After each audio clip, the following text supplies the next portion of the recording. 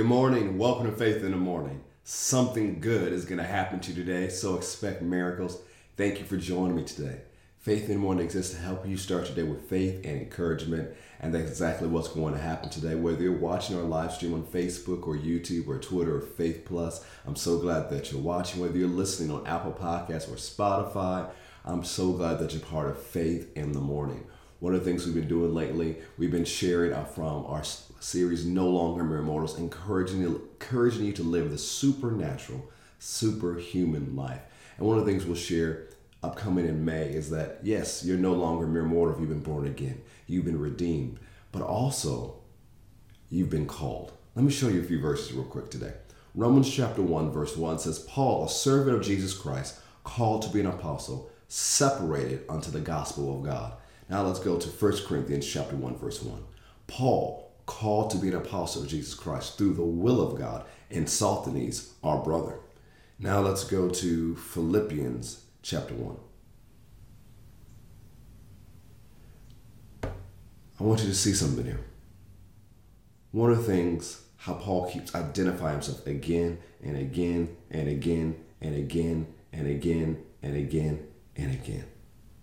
Before we even go to Philippians, what have we seen from Paul in these few times already? Called. He kept saying, I'm called to be an apostle. One of the things that Paul's saying in these letters again and again, he says, this is my call.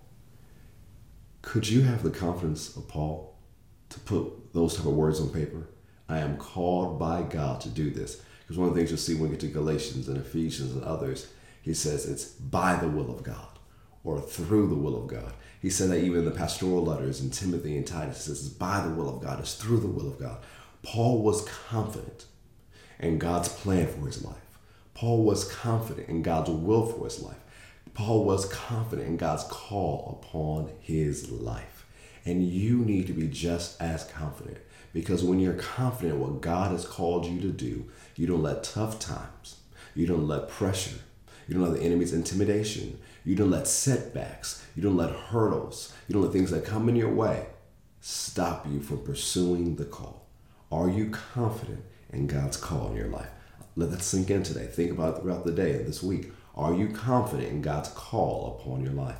You know, one of the things we're going to start doing in the month of May, I'm doing a challenge. It's called the May Challenge. We encourage you to read Proverbs every day. From May 1st to May 31st, read one chapter of Proverbs. There's 31 chapters of Proverbs. So you read one per day.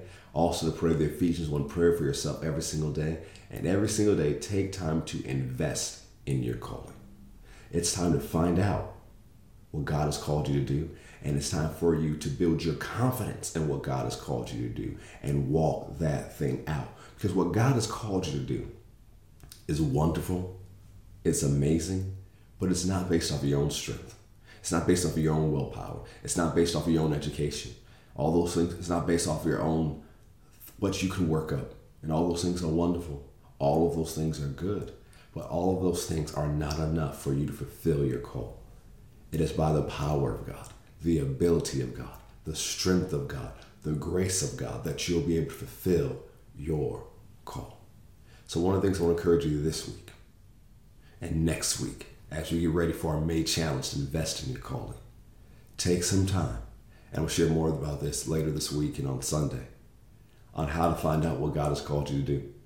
Because one of the things, I remember something before we close, that Dad Hagin used to say. It says, many people live and die and never even get to phase one of what God has called them to do. That's deep on so many levels, but one of the things I'll leave it here is that there are phases to your calling. And there's a time and season of preparation, but there's a time and season to go to the next level. So one of the things I want you to do is today pray this with me. And I believe you can be granted further insight to your calling.